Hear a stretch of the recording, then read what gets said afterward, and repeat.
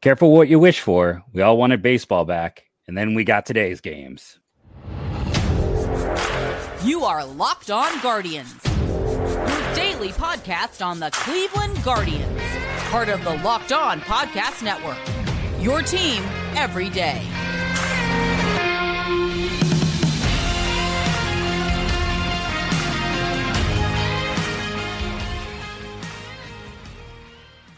Today's show is brought to you by Sleeper. Swing for the fences on Sleeper picks, and you could win 100 times your money. Download the Sleeper app and use the promo code LOCKEDON. You'll get $100 off your up to $100 match in your first deposit. Terms, conditions apply. See Sleeper's terms of use for details. Currently operational in 30 states. Check out Sleeper today.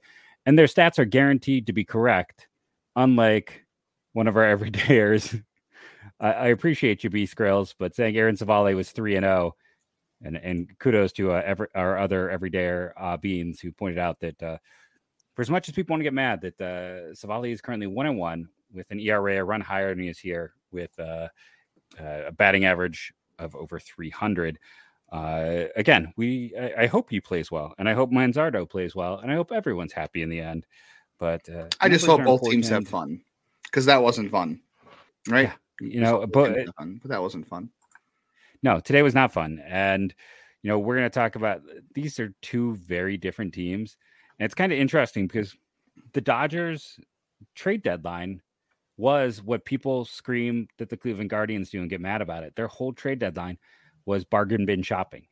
It wasn't about going and adding a star. It was about adding complementary pieces, bench pieces. I mean, they basically just made their bench deeper. Now, some of their bench players, one of them is a former Cleveland starter, but the Los Angeles Dodgers dumpster dived at the trade deadline. I mean, they were going to add Eduardo Rodriguez, which would not have been as much, but all their other trades were, around the edges. And I think we've seen this year, this Cleveland team could maybe the downside. There's multiple downsides. When you have a rookie on the bench, they're not getting reps they need. Those young players then have to fight for scraps. Man, leadership voids, reliability, guys who are used to, coming in and not playing every day. The talent gap is pretty visible just starting there. Yeah, I mean, this is what I want to go back to with everybody who was saying, the Guardians were 3 out. They were 1 game out of the division at the All-Star break or the trade deadline. Why didn't they go for it? This is why. No performance from Aaron Savali or Josh Bell or Ahmed Rosario at this point is going to get you on the plane of the Dodgers. And that's who you should be comparing yourself to, is the Dodgers. Again, all these teams that have been playing well all year, the Rays, the Orioles, the Dodgers. If you want to really, compare yourself to where you want to be, it's the Dodgers. The Dodgers have not missed the playoffs in over 10 years now, like 13 years. They are consistently in the playoffs every year. I know there's a couple of years they won the wild card because the Giants, had their odd year magic bull crap. And they won World Series. They won World Series this year.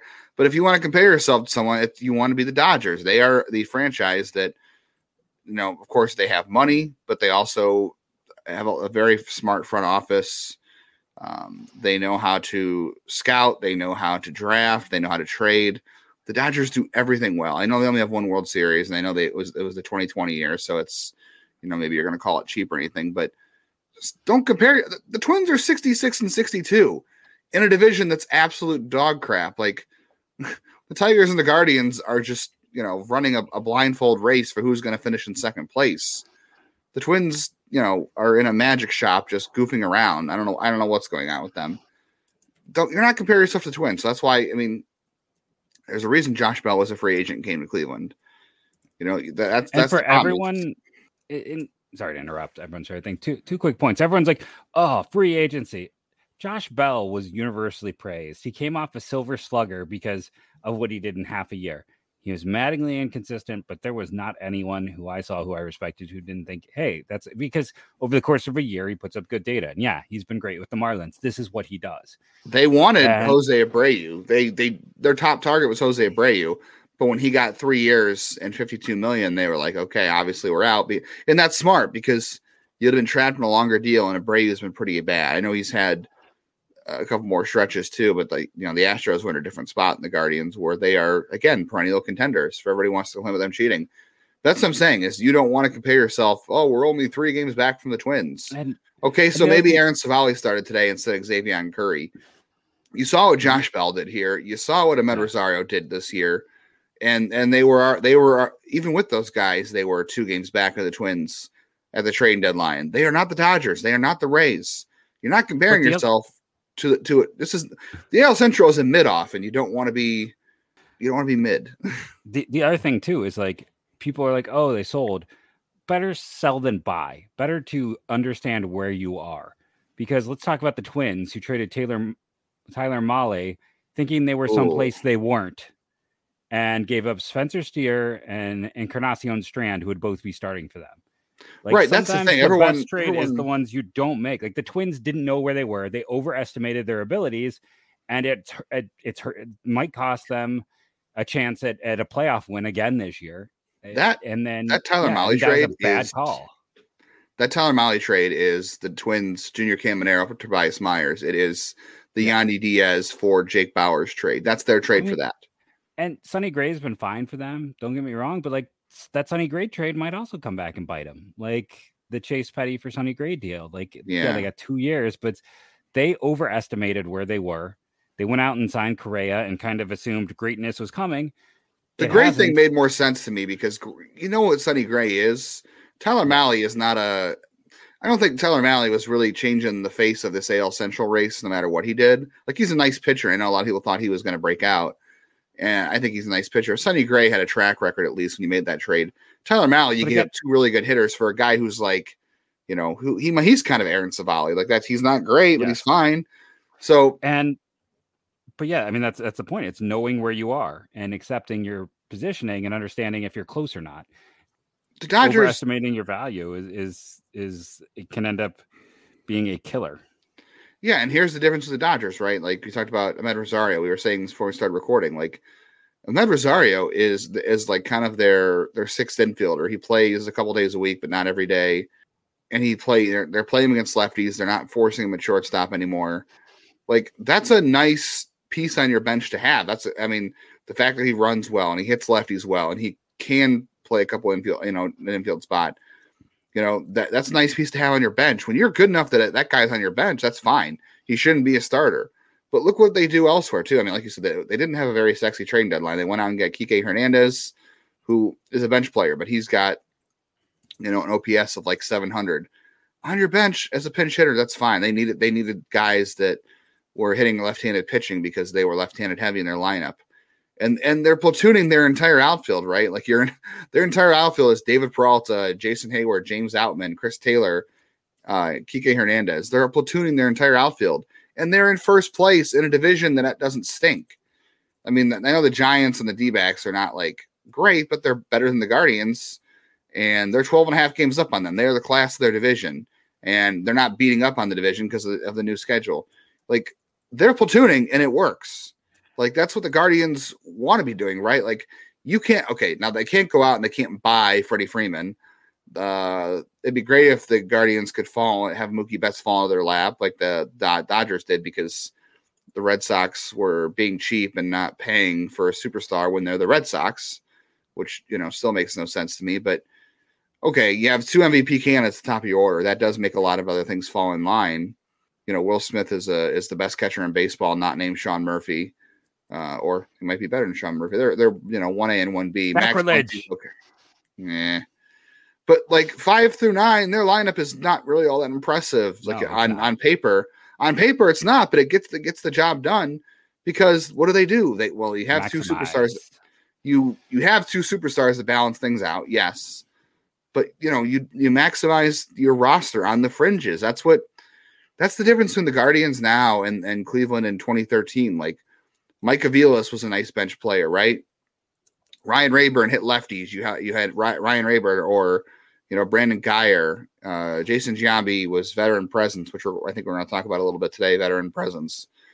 Yan Gomes was a nice bench player that year. Like, they had a good bench. You maximize the fringes of your roster, and they didn't have 2 superstars in 2013. I don't think they had 2 superstars in 2016 either. But they maximized their roster. That's the Dodgers are doing. The Dodgers have a top-tier farm system. They've traded from their top tier farm system to get what they need. They just consistently scout well, and they are maximizing the fringes of the roster. Like, look at the other names in this roster too. Like, their bullpen right now is Evan Phillips is their closer. Like, he was DFA'd by half the league 3 years ago. I mean, Alex Vesia, they traded for Ryan Yarbrough. Remember, the only reason they have Brewster Graterol is because the Twins got afraid of the medicals and didn't want him, right? Yeah, because look who they lost this year pitching wise. Yeah, they don't have Walker Buehler. Tony Gonsolin's hurt. Dustin May is hurt. Blake Trinan's hurt, who is a big part of their bullpen. Like, these guys are all hurt, and they keep finding guys. Gus Varland was returned to them on a Rule 5 pick. Gus Varland looked great today against the Guardians. He just blew them away. And the Brewers are really good with pitching, and they're like, not enough there for us. Yeah, Victor Gonzalez was fine. Ryan Brazier, I thought, was going to be out of the league 2 years ago, and the Red Sox finally got rid of him, and he has been looking great. I mean, they just do well on the fringes, and they still have a very good farm system. That's where the Guardians need to go. Like, that's who you compare yourself to, not the Twins and their, passable. I'm sorry, that's a C-, a D. That's not who you're comparing yourself to. There's a big gap. I mean, I feel like there's not a big gap, but there is. On the field, there's a big gap. But, like, you look at that lineup, you're like, okay, they've got a bunch of veterans who, Jason Hayward was ready to be washed out of the league a couple of years ago. He wasn't even starting barely after 2016. David Peralta was a last-minute pickup, or Miguel Rojas can't hit. It is easy to do when you have two superstars at the top of your order. I get that, and that's going to be hard for the Guardians to replicate. But the rest of it they can do. Max Muncy can play like 4 positions, hit for power, walk a lot. I understand people look at the batting average and be like, yucky, but dude's productive and flexible, and there's value in that. So, and they always seem, like you said, they have weird drafts, but they always find diamonds in the rough. They always find talent. Now that they've struggled to a small degree producing hitters. I mean, James Outman is a rookie who's found success for them. There is a lot of parallels in some regards with Cleveland. Michael Busch has not been able. He's kind of was one of their star prospects. Who hasn't turned around. Lux hasn't quite stepped in, but what they've been great at is Will Smith. They did, but I think in a lot of respects, what they do best is, I don't know if I want to say fixing dudes. It's interesting with, I know we got to run to break with Bellinger having to go elsewhere to get fixed, but like Chris Taylor was a nobody. Kike Hernandez, before he got there the first time, was a nobody.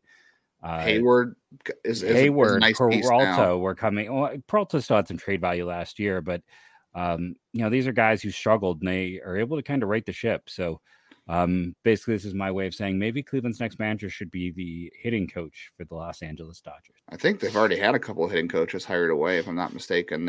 Was it Robert Van Scoyoc, who was one of the Launch Angle Revolution guys? Like, he was the guy that turned Justin Turner around.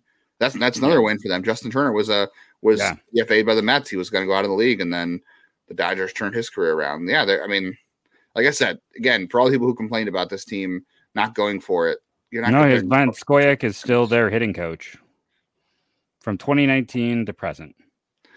It's a big difference, though, between being the hitting coach and the manager. That's two very different jobs, obviously. But he also, he's also someone who has credit from JD Martinez for helping him turning his career around. Yeah, back in 2013. Yeah. All right. Well, more of that to come. Leadership, guys on the waiver wire the Guardians do not need, coming up on Locked On Guardians.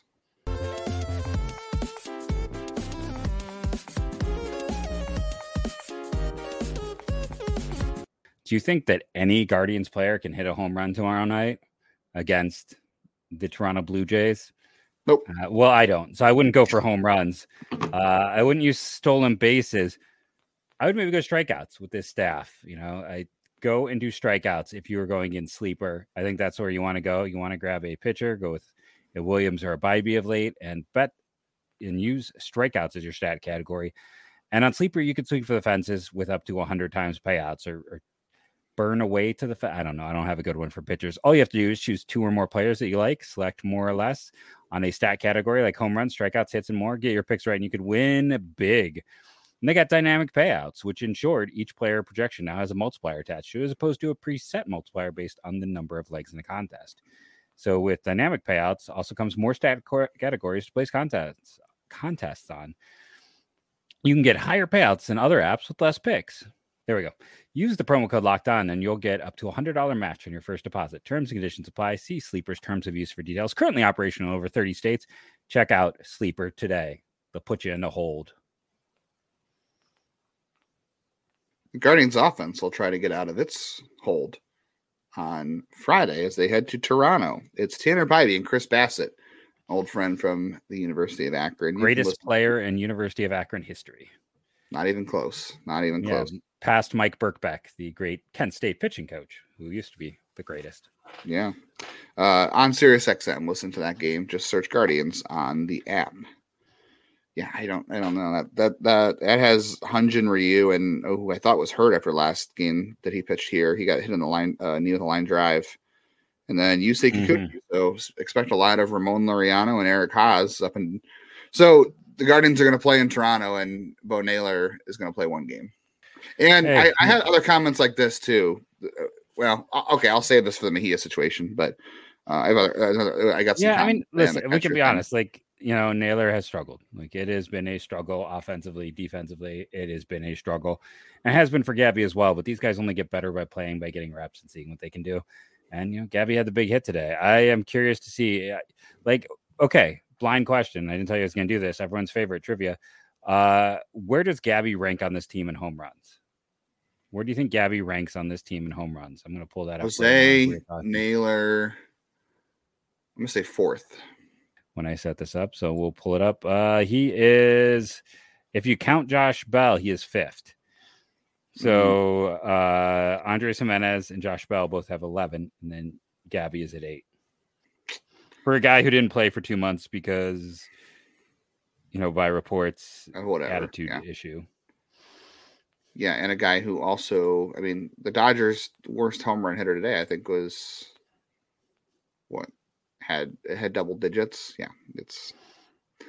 What do you make of Brian Rocchio being sent down while we're talking about the bench here? Because what does that mean for Gabby? I think it's a good thing for Gabby, but it's more related to the fact that Rocchio has been swinging out of his shoes. Like he has never struck out like this in any level. Yeah, I mean, it's not.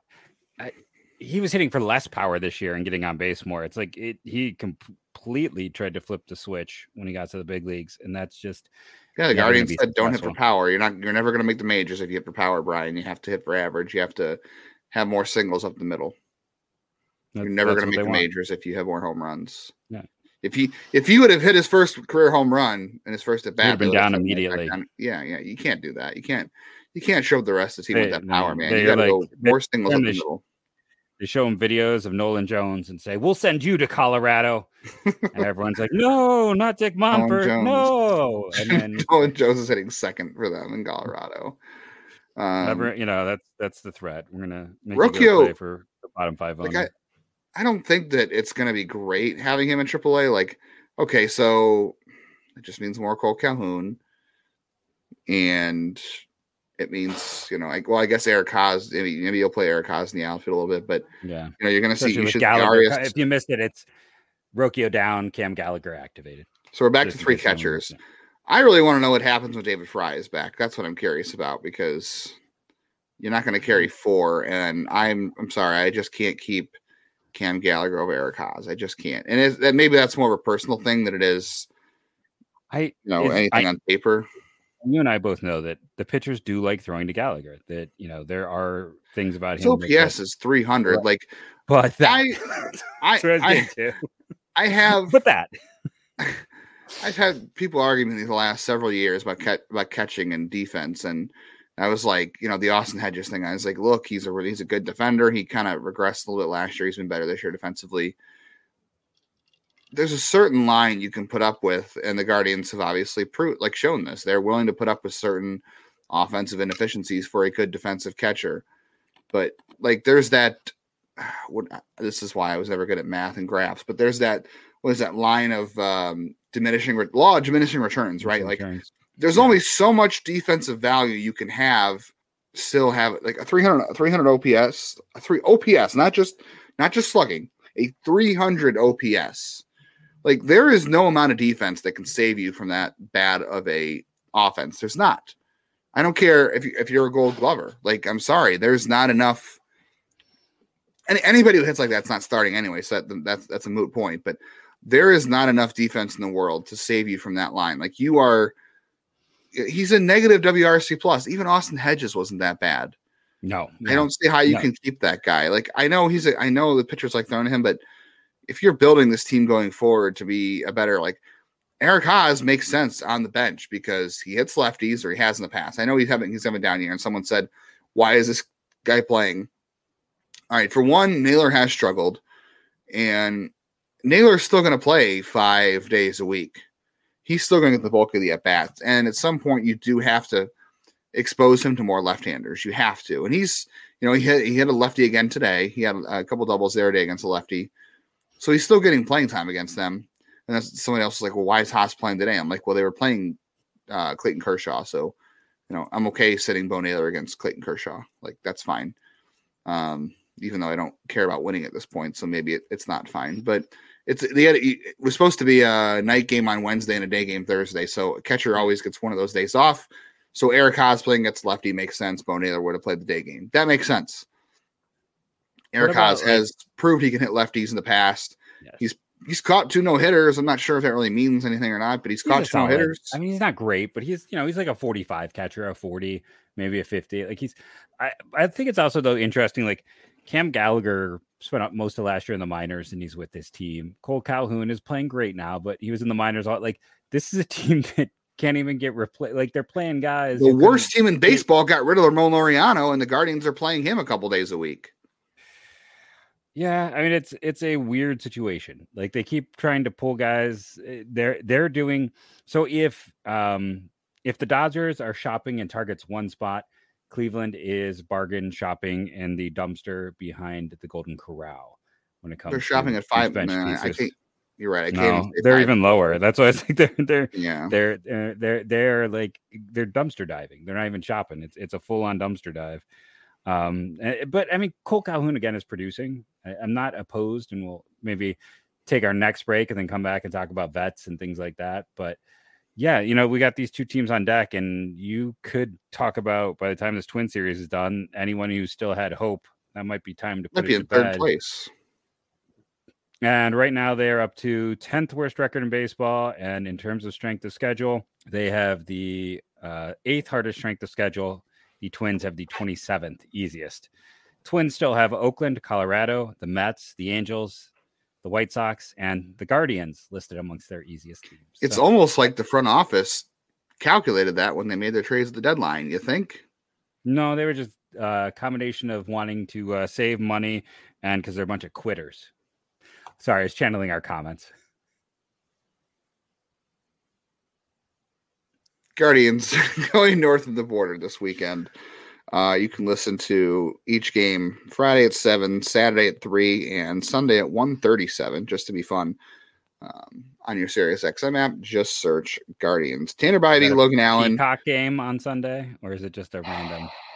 It's a random. It's a 1:37 start. Yeah, I think Guardians home games on Sundays is one. Yeah, it's like noon.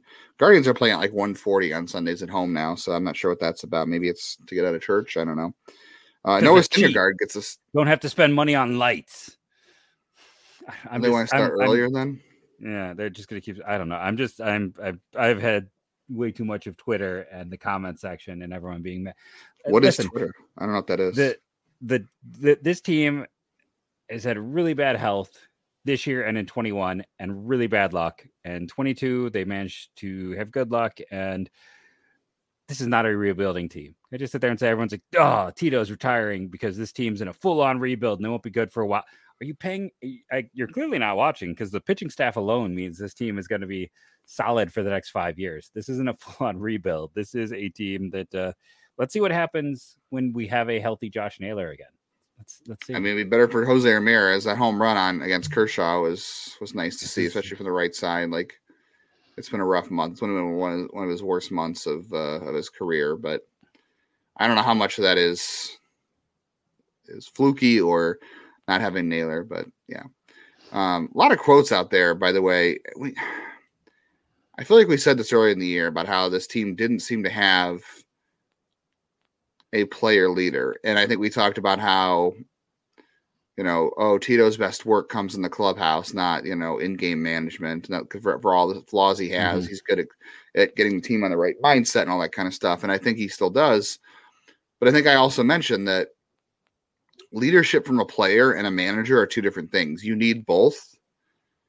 You definitely need both of those things. Like, I'm trying to remember who I heard this from one of the managers, or one of the players. But I think, and it goes back to having Jason Giambi, or even Jason Kipnis, I think, who learned from Giambi. But messages just hit a little different when it comes from a veteran than it does a manager, especially when you're struggling or if you do something wrong. Like, that's when all the things went well for Tito here and even in Boston. I know towards the end, everyone's going to point out the whole, beer and chicken thing, whatever. But when you have a player's locker room that polices itself, I'm not saying anything's going wrong in there, but when you struggle the way this team has this year, and you have a bunch of young guys on the team who don't really know their way, Jose Ramirez leads by example. He maybe is not quite the vocal leader, and he could be more of a vocal leader for all we know. We're not in the clubhouse, so it's not like we can sit here and say Jose Ramirez is not a vocal leader. Like, I don't know what's going on